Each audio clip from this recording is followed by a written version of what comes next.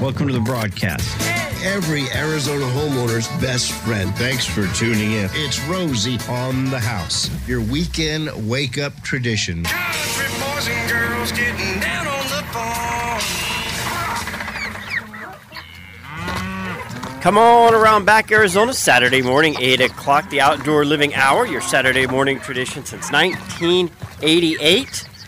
First Saturday of the month in this June already. June is Dairy Month, and we've got Julie Murphy, spokeswoman for the Arizona Farm Bureau, in talking AirZ Dairy. If you're following along the talking points and hashtags in our homeowner handbook, an annual publication we put together, kind of outlines the broadcast along with maintenance items around your home, castle, or cabin. And the first Saturday of the month here in the Outdoor Living Hour, we're trying to connect you, the Arizona homeowner, to our local farms, ranches, and where our food and produce comes from, because the more we can produce and provide for our own, the better off the state is. And it's a $23 billion industry. Julie, you've brought a guest in with you. Yes, I'm so excited. One of our female farmers, Jen Milliken with Stoats Dairy, and they are a generational farm family, and we're going to learn all about them, and not only them as a generational farm family, but some of their sustainability practices, conservation practices at the dairy, and all sorts of things. So, Jen, welcome to the Rosie on the House show. She's hanging out with me and the whole Romero family. At least half the family's here, right?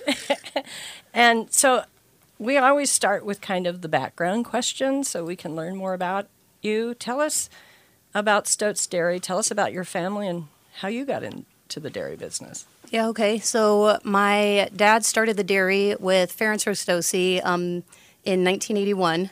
It was back way out in Buckeye when the freeway didn't even connect. And when my dad told my mom that they were moving to Arizona to start a dairy, and it was off a dirt road, and the 10 didn't even go all the way in, she was like, "Where are we going?"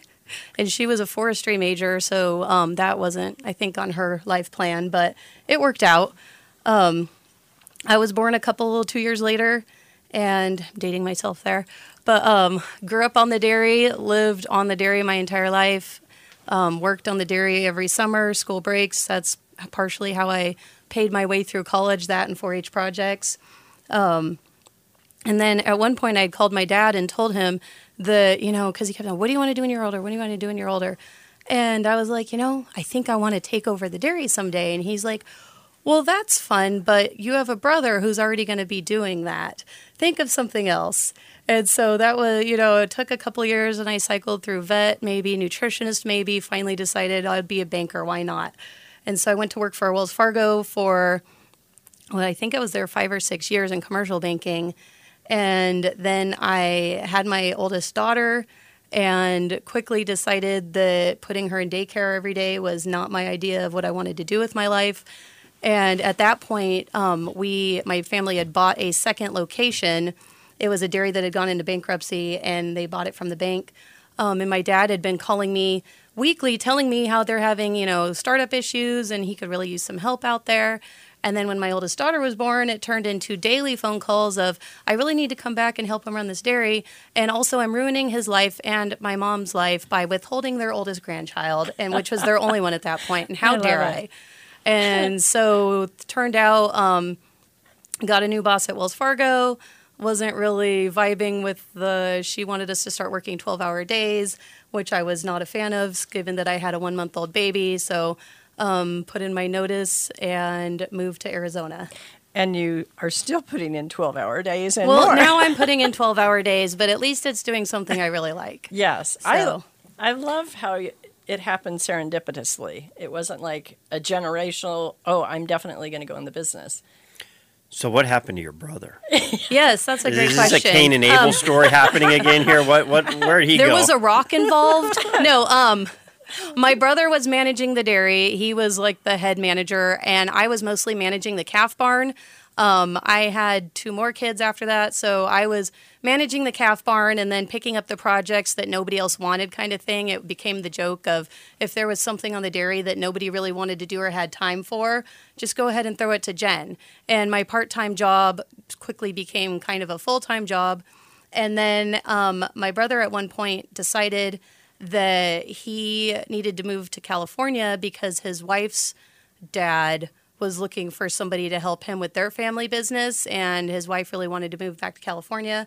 And you know the saying, happy wife, happy life. So that was what they decided to do. And my dad at that point turned to me and said, hey, remember that conversation we had in college about how you know, you're a girl and you have a brother, and never mind. You're welcome to managing the dairy. So, Yeah. I mean, like you said, serendipitously, and I think part of the reason why I love it so much is because I had to fight so hard to get it. And go. I talked about that at one point where they had me as a guest speaker at a Farm Bureau thing. Yes. And somebody The asked, leadership conference Yeah, that the the leadership Women's conference. And it Leadership was Committee like, puts on. somebody asked, how did you decide to go back into the dairy? And I would like my kids to do it, and I don't want to force them. And I was like, oh, the best way to make them want to do it is to tell them that they can't do it. At Right. least that worked for me. You told me I can't do something, and then that's the only thing I want to do. So, And because of that, there's been a lot of things over the course of years that your family, and your family's name is Thompson, your dad partnered right. with. So there's a lot of things over the years and decades that you've done. Talk about some of your sustainability practices and your conservation practices. So one of my favorite sayings is that dairy farmers are the OG environmentalists because we're tied to the land. Like, it's very important that we make sure that the land is sustainable, that we're treating it right. I mean, moving cows is hard. Building a new dairy is expensive. If we ruin where we're at, we can't just pick up and go somewhere No. else. It's really hard. I tell everybody that. So we actually started doing a lot of sustainable stuff even before it was cool.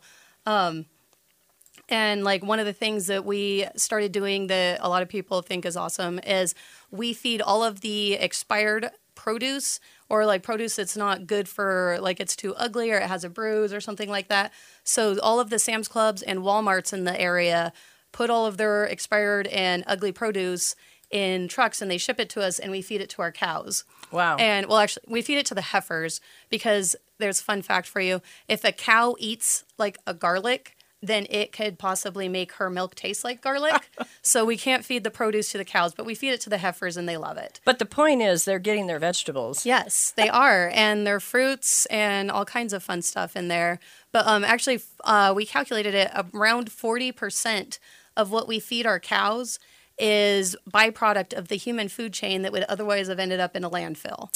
So Wow. cows are awesome recyclers. They, because of the 4 parts of their stomach and the way that they're ruminants, they can digest stuff that other people, no other animal would be able to. And they can make use of it and keep it out of the landfill. Yeah. It's the structure of a bovine and what they can eat versus what you and I can eat. We absolutely need them in the food supply chain. So that strikes me. Are any other dairies then using? I'm not sure if other dairies are using But the you're produce, definitely but doing it. there are, other almond holes is a big thing. When an almond, that's kind of the joke is that almond juice is what I call it because it's not milk. When it's produced, there's a lot of leftover trash, right? There's the shells and the holes, and normally it'd go into the landfill, but at some point somebody realized that cows could eat it. And now the joke is, how many almond shells does a cow have to eat for you to be able to call her milk almond milk? But that's something that a lot of dairy farmers use. Cotton gin trash is another one. All the leftover from the cotton when they make your clothes is gin trash, and that's something that cows can eat. Now, when you say they make their clothes, I'm just trying to picture the whole chain because we have a lot of cotton, obviously, in Arizona. Right. We've covered it in the Farm Fresh broadcast before. That's trash.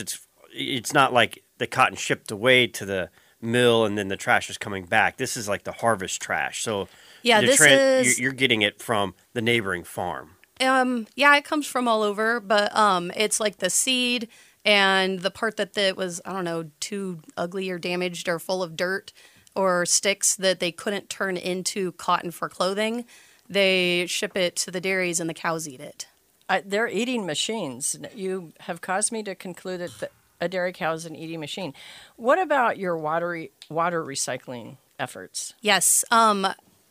So we try and make sure that we are very sustainable with our water, especially in Arizona. And I just saw something about how, they're saying our 100-year plan is possibly in doubt. So we're making sure that we're very sustainable. We reuse all of our water, I think up to 6 times is what we figured out at one point. because we're using fresh water at the milk barn, obviously, because it's a food production site, so we need to use fresh water. And we use fresh water to wash down the calf barn because the babies are small and we don't. But all of the cow pens, when we use the flush lane, it's all recycled water. We will use the recycled water to flush out. We then screen it to get the solids out. We use the solids, which is the manure, for fertilizer. All of the water goes into our lagoon, which is actually a methane digester, and we produce enough energy there to power around 500 Arizona households. And when the lagoon, we have to maintain a very stable water level there. So when it, starts getting a little too high, we use the water then to water the crops that are on the land around the dairy. So every drop of water that we use, we're using it to its full potential. We're using it to wash the barn, and then we're using it to wash the pens, and then we're using it to make electricity, and then we're using it to water the crops that the cows will be eating the next year. And those whole recycling efforts are pretty common across the dairy industry, but it just seems like Stotz, you guys have really maximized on some of these conservation efforts. It strikes me, too, that our dairy families, where we get our milk and our dairy, are really working at trying to find those other opportunities to maximize on things. I have almost been at Arizona Farm Bureau now for 17 years. When I first started, there were a handful of dairies that were doing the methane digesters in Arizona. We have quite a few more since then, correct? I don't know what the numbers are, but I'm curious. Our dairy and Triple G were the first two, I believe. I mean, somebody's probably going to call in and tell me I'm wrong. But us and Triple G were the first two that put in methane digesters, and partially that's because we are a quarter mile away from some generating thing where they could tie in, and it was really easy. It's called a transfer station. There you go. I don't know. I know cows. I don't know electricity. How big a pond do you need for a methane digester to power 500 homes? Is that a quarter acre? 100 acres? No, How I think big is it's, if I remember correctly, and my dad's probably shaking his head at me right now, it's 7 acres pond. I was just curious. But since then, I know a couple other dairies. Paloma Dairies put in one. Caballero Dairies put in one. I think a couple other people are talking about it. Well, I woke up this morning, looked outdoors. I can tell my milk cow, I can tell by the way she lows. If you see my milk cow, please drive her on home. The Outdoor Living Hour here at Rosie on the House happens the first Saturday of every month, connecting you, the Arizona homeowner, with the local commodities coming off of our farms and ranches right here in the great state of Arizona. Julie Murphy, spokeswoman of the Arizona Farm Bureau, is our host, and her guest today, Jen Milliken of the Stotz Dairy. And Jen, my son has a question for you about cows. He wants to know if you know, what do you call a cow with no legs? Ground beef. Very good. I could bring it, dude. I know cow jokes, all right? All right, give one back to him. He's listening. Let's see if he can get it by the time we get to the next programming segment. She might have to. There's a joke I have. I don't know if it's appropriate for radio, though. So I'm going to go with, what do you call a cow what do you get out of a cow that you've whipped? A cow that you've whipped? Yeah. All right. Think about that, Remy. You'll get your chance to answer after the news break at the bottom of the hour. Even though later on I'm going to ask you about humane handling of cows. And disclaimer, we do not whip our cows. Yes. That is not acceptable behavior. This is a joke only. This is just a joke. No whipping of cows. So what do you think is the most significant contribution the dairy industry has made to the state's agriculture? We can speak about dairy products, and the last time we focused on dairy, I had Tammy Baker with the Arizona milk producers out here, and we talked a lot about nutrition and the variety of products that are local. That's what's so neat. But what about the contribution to Arizona agriculture in general? Well, specifically, I'm not sure exactly how many people are hired, but I mean, I know that UDA is one of the biggest employers in Tempe. And all of the dairies out here, I mean, we hire a lot of people. We have around 160 employees that work just on our dairy and farm. Yes. So it's just a huge economic contribution to the state, not only how many people we hire, but all of the products that we sell too. Fairlife milk, they Fairlife, the company, they moved one of their first West Side plant into Arizona because they were, I guess the biggest thing was what good quality milk we make out here. Right. Everybody's always surprised that Arizona has dairies because of how hot it is. And I'm like, well, it's really only really hot for like 4 months out of the year. And we have big coolers that we can use for the cows. Like we have big evaporative mist coolers. There's either Shade Trackers or Corral Cool.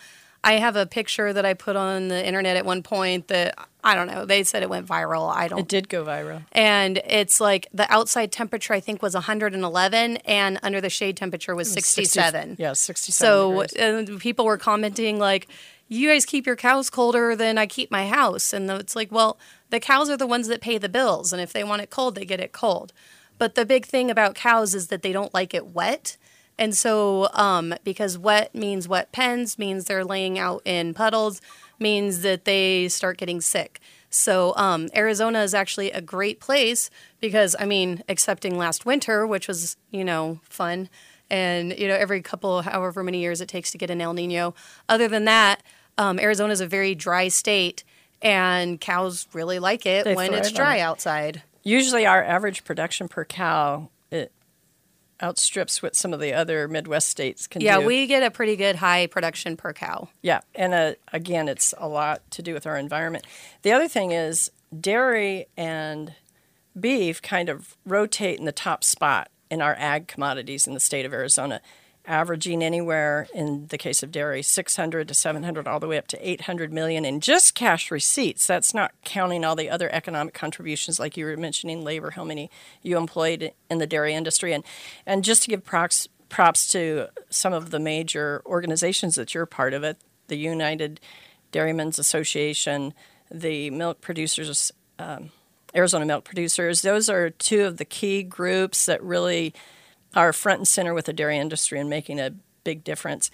And because of this competition between the beef industry and the dairy industry, and again, dairy alone is contributing that either anywhere from 600, it varies, 600 to 800 million in cash receipts. It's also important for us to recognize that the dairy industry is contributing to, quote unquote, the local market. If we don't have dairies situated in Arizona, obviously, we're not going to have local milk, and we need kind of that location issue with dairy. So, talk a little bit more about the local market and why it's so important. So, from what I understand, all gallon milk sold in Arizona is local milk, and it's less than 48 hours from farm to grocery store. And because milk is 87% water, it's expensive to ship. So it makes more sense to have the dairies local because then you save on the shipping, and also milk, since it's perishable, and, it's just better to have it local. But I don't think that dairy and beef are really in competition because dairy is beef at the end of the life. I mean, that's part of what makes cows so awesome. True point. Is that they can milk through their life, and then they have a retirement plan that also benefits us. You are correct. Very good. We have Julie Milliken in from the Stoats Dairy, and we've got Julie Murphy with the Arizona Farm Bureau. We're talking AZ Dairy today. More after this.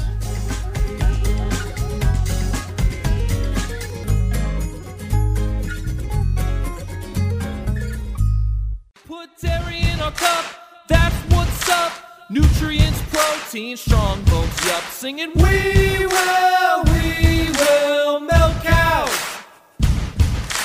We will milk cows.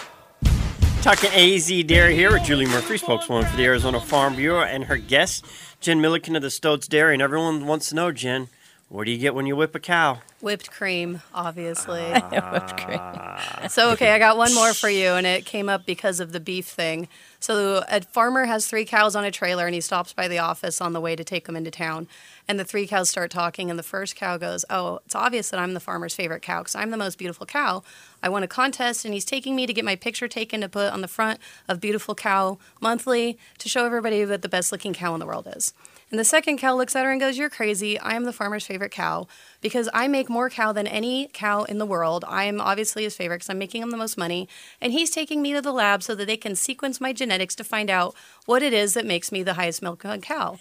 And the third cow looks at him, both of you guys are crazy. I am the farmer's favorite cow. And they look at her, and she's old, and her udder is down to the ground, and her teats are pointing in different directions. And I mean, blown out hocks, it's a mess. And they look at her and they go, how could you possibly be the farmer's favorite cow?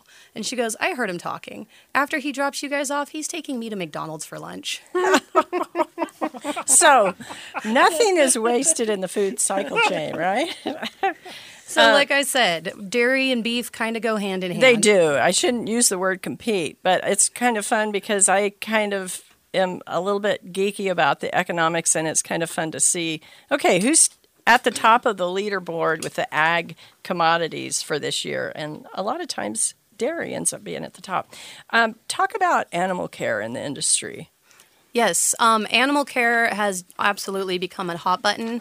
Actually, this week I am flying to Washington, D.C. because I got put on the Animal Health and Wellbeing Committee that we talk about the farm program, which is Farmers Assuring Responsible Management, which is where farmers are self-regulating. We come up with different standards that are requirements that dairies participate in that assure that cows are not being mishandled, that we are taking care of their well-being. The cows are our most important asset, obviously, and it actually pays us to treat the cows right because a happy, healthy, comfortable cow will make more milk. Cows that are stressed out, that are sick, that are abused, they make hormones that stop milk production. So it absolutely pays to make sure that we're having happy, healthy, comfortable cows. We put on a lot of continuing education on the dairy. We just put on a maternity class because our heavy calving season is going to start in a couple of weeks here. So we had a maternity class, and in every class, the rule is that first you talk about, what you're talking about, whatever the class is, maternity, calf barn, milkers, breeding, whatever. But then you also talk about employee safety, making sure that everybody's doing everything as safe as possible. We don't want to have any injuries, accidents, whatever. And then the most important thing is we always talk about cow well-being, that we need to make sure that whatever we're doing is in the cow's best interest, and that if anybody ever sees anything bad, you call me, you call your supervisor, you make sure that you're telling. And, we do not allow for any abuse on the dairy. This is a good segue to ask about Arizona Milk Producers Adopt a Cow program, because you were taught a lot of what you just said was education for your employee team, but we're also pivoting to really helping our community understand, and get connected to the dairies. So what's this program that Arizona Milk Producers has launched? It's actually, it was a program that started back east in Pennsylvania. It was really small. I heard about it somehow through Facebook and asked them if I could do it. And that was back when it was only in Pennsylvania. And they were like, no, you weird Arizona person. Why are you calling us? We're in Pennsylvania. Oh, how and then 10 years later, I'm getting a call of, hey, this program that they started in Pennsylvania blew up, and it's all over the country now, and they've finally reached the West Coast, and hey, do you want to be the first West Coast dairy farmer and adopt a calf? And I'm like, 10 years later is my time to shine, So what it is every year I pick 3 or 4 calves that are, the most photogenic calves that were born in the week period that we have to pick, and I take pictures of them every week. I weigh them, measure them, and write some fun facts about what's going on with the cows, and I send it in, and they package it into a really cool, they put in, I guess there's core learning standards in it, and they'll send it to all the classrooms so that the teachers can teach the kids about agriculture, and then I filmed a video at one point that's 20 minutes long. My kids think I'm famous because if you search Jen Milliken on YouTube, you can find my video of me doing a dairy tour for everybody. I love it. My son especially, he's way into YouTube. And when he looked my name up one time and found the video, and he's like, "You're a YouTuber?" And I'm like, "Yeah, I am. I'm famous, son." So I got some street cred with him there. But I love it because there's 1,000 classrooms in Arizona that adopted calves from me. And they send in all cool letters, and they draw pictures and send them. And I was at the fair, and I took them one year to the fair, the adopted calves, and kids were coming up, and they wanted to take their picture with the calf, and they were so excited about it. And I love because so many people just milk comes from the grocery store. And this kind of puts more of a, they're learning about agriculture from somebody who actually knows about agriculture. Right. It's boots on the ground. Jen, you have become an ideal spokesperson for the dairy industry, certainly here in Arizona. I don't know about that. But Props for Arizona Farm Bureau's Ag Education Program. They actually have a dairy kit, and I know that our director who's in charge of ag education at Arizona Farm Bureau, Katie Akins, has actually worked with Arizona milk producers and the United Dairymen's Association stuff. So we're all in the business of trying to inform and connect with the public on such an important thing. And now I'm in a good segue. So we talked about dairy husbandry and how careful you care for cows, but we care for the consumers as well. Talk a little bit about the industry. I know that every tanker that gets to the co-op, United Dairymen's Association, every tanker is tested, correct? So talk a little bit about that. Yes, that's another committee that I'm on for UDA. Is I'm on the quality committee, and absolutely every tanker that comes in before it's allowed to unload gets tested to make sure that the milk doesn't have any antibiotics in it, that it meets our quality standards. UDA has a lab. All of the other major bottlers in the state, or every bottler in the state, has a lab. And before the milk is even allowed off the truck, it has to meet our very strict standards. And we, as a co-op, incentivize the dairy farmers that are meeting the standards, and the better you do, the more you get paid for your milk. So, like I said, it pays for you to keep your cows happy, healthy, and comfortable. It also pays for you to make sure that your milk is the highest quality possible. And, you know, I've got to give props to Tammy Baker, one of our nutritionists, and all of our nutritionists in the dairy industry. We've got to make sure we talk about the nutritional value of dairy products. Talk about this a little bit. Yeah, I saw the other day on Instagram, I think, something about of all the different milk and milk alternatives, that milk is actually by far the greatest bang for the buck.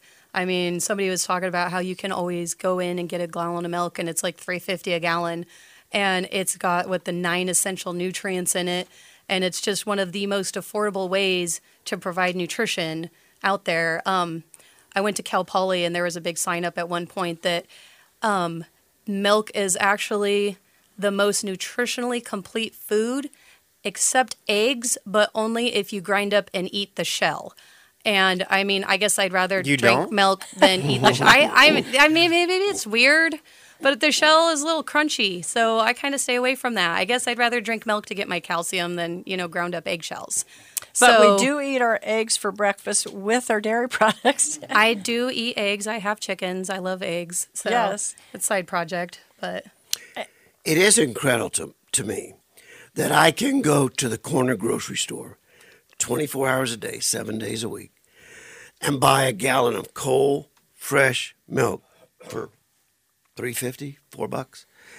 When I get a tour of the dairy, and I think, how many cows would I have to buy to start a dairy? And I look at the investment of the property, the steel-railed corrals, channeling corridor, travel corridors, the shade, the fans, the misters, the milkers. I think, wow. It's a big capital investment. It's got it. How many cows would I need to go start a dairy tomorrow? In Arizona. Well, in Arizona, dairies here are a little bit bigger than in the rest of the country. Right now, we are milking, I looked up this morning, 9,001 cows. And we have total, including young stock, around 17,592. Wow. As of this morning, plus or minus whatever were born. But there are smaller dairies in Arizona, but I think the smallest dairy probably milks around 1,200 cows in Arizona. Like I said, I'm on some of those the national board I'm on, and they always use me. And there's an Amish dairy farmer, and they always use us as the examples of when you're writing the rules for the farm program to, assure responsible care of animals, that you have to write these things that will, be okay for the Amish dairy guy who has 10 cows in a tie stall barn, and also the big Arizona dairy that has, almost 20,000 cows. And you have to write the regulations that'll work for both of them. And I mean, there's as many different ways to dairy as there are dairies. So it's just, but I mean, there are obviously things that you are right and wrong. And there's definitely things that you need to do to make sure that the cows are being treated right. And they're not hard. It's just, you need to make sure that you're doing them. Speaking to the numbers, and you may know them, if you don't, our UDA buddies need to text us. I mean, we used to average, maybe a decade or two ago, about 100 dairies in Arizona. That is no longer the case. Do you know what any is of it those right numbers? now? I saw it, yes. At the last board meeting, I think there's like 64, 65 different locations in Arizona. But we have, it's Maybe- kind of hard because it's like we consider it Stoats Dairy, but we have 3 different producer numbers. Sure. And, 2 different locations, but with multiple different milk barns. And, there's families that have a couple of different dairies. So, I think we're down to like 35 dairy families with around 65 different locations. Which sometimes seems a little bit scary, but the encouraging thing, because of your nutritional practices, your husbandry, for over the decades, you continue to increase the production per cow. And then, of course, we do have large dairies. So we're actually producing, on a nationwide basis. Again, you may know the statistic. I know when Wes Kerr was here, he had mentioned it. He comes from a dairy family in Buckeye, that we're actually producing more milk with much fewer dairy cattle than we ever used to. So there's some interesting statistics to that. And agriculture, because of our efficiencies over the decades, we continue to do so. We have less land to do our agriculture on, but we're producing way more than we used to even 40 years ago. So there's some interesting statistics to that point. Oh, yeah. Nutritional advances have gotten us way high. We artificially inseminate all of our cows, and we are always choosing for higher milk production. So, the cow, 20 years ago, her great-great-great-granddaughter is now making a lot more milk than her just because of genetics. And we help them to reach their full potential by making sure that we're feeding them right and treating them right. But, yeah, there's going to be fewer cows, but more milk per cow. No, we get that thrill, ayy. Milky, milky milk, ayy. Gotta have it every day. Milky, milky milk, yeah. Always have it in his cup. Well, Julie, Milk goes Jen, missing where it went. as you discovered, our programming engineer can find a song for any topic. I was wondering where he's getting all these songs. I have not heard these. You never even heard I have all not. these cow and dairy jokes. 2 things about the cattle industry in the world. I've got a milk joke. I want to hear it. Yeah. You can't name a topic that I don't have a Cajun joke on, and this is a Cajun joke. And Marie, she come home from the casino one night, and Boudreaux there sitting at the chair watching his TV.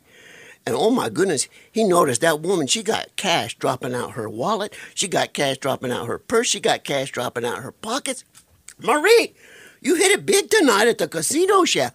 Oh, Boudreaux, I did. And I want to do something all the rich people do all the time. I want to take a hot milk bath.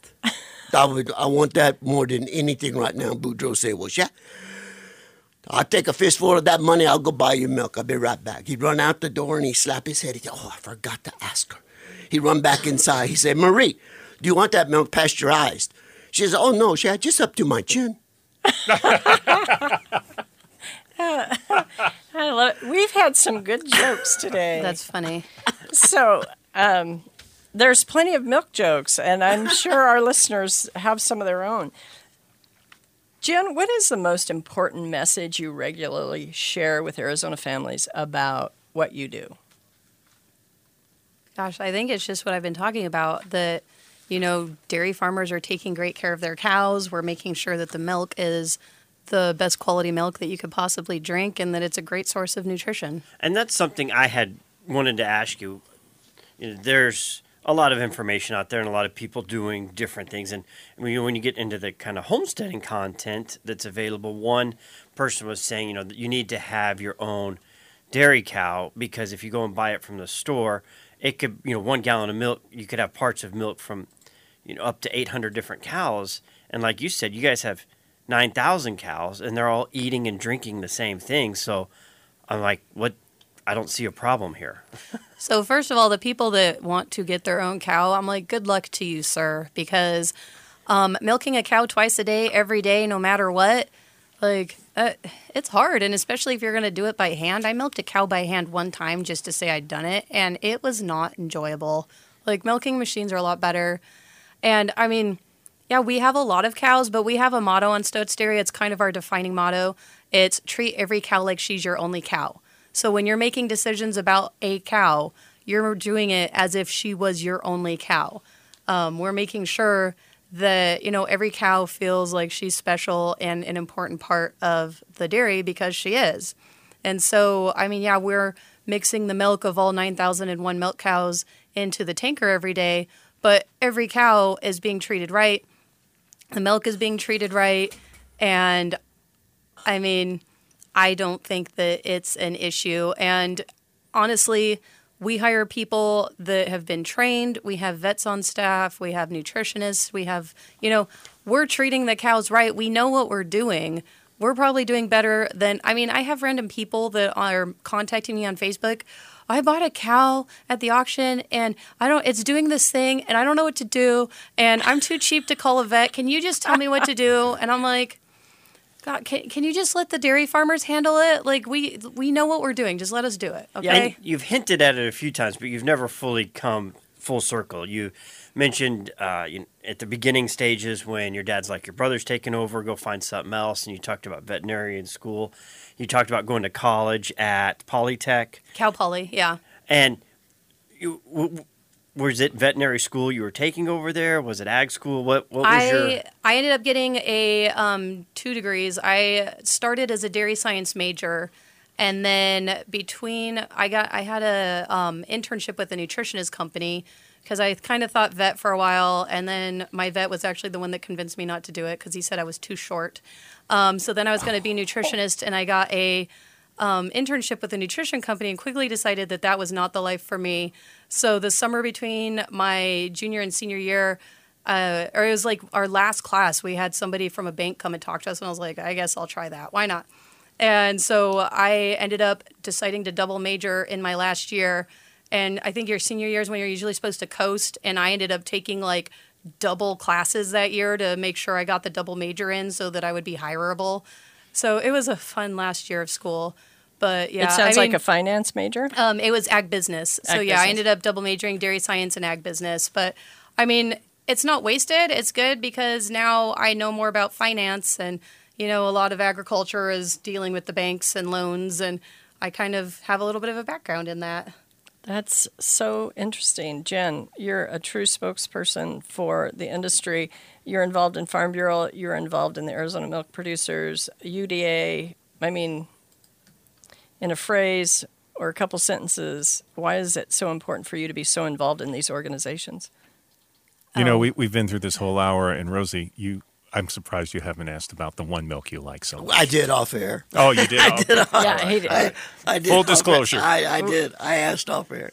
We still don't Yes, he asked me why we don't sell whole buttermilk in Arizona, and I didn't The realize thick, that was chewy something kind. that people drink. Oh, yeah. Yes. That must be a Southern thing. Never heard of it. I use it for baking, and he's swearing up and down that, you know, you'll never see a doctor again if you drink whole buttermilk. So Gastroenterologist. I'm just says a dairy he'd be out of farmer. business. I'm not a processor, so you can let the processors handle that. Now, in preparation for this show, I watched a movie about cows, and it was the best movie I've seen in 1 year. The biography of Temple Grandin. There you go. That is a movie I would recommend to every single person. It was awesome. And Jen, thanks for joining us. Support local agriculture, azfb.org, and you can sign up for a $60 a year membership that comes with huge benefits on top of the fact you're supporting local ag.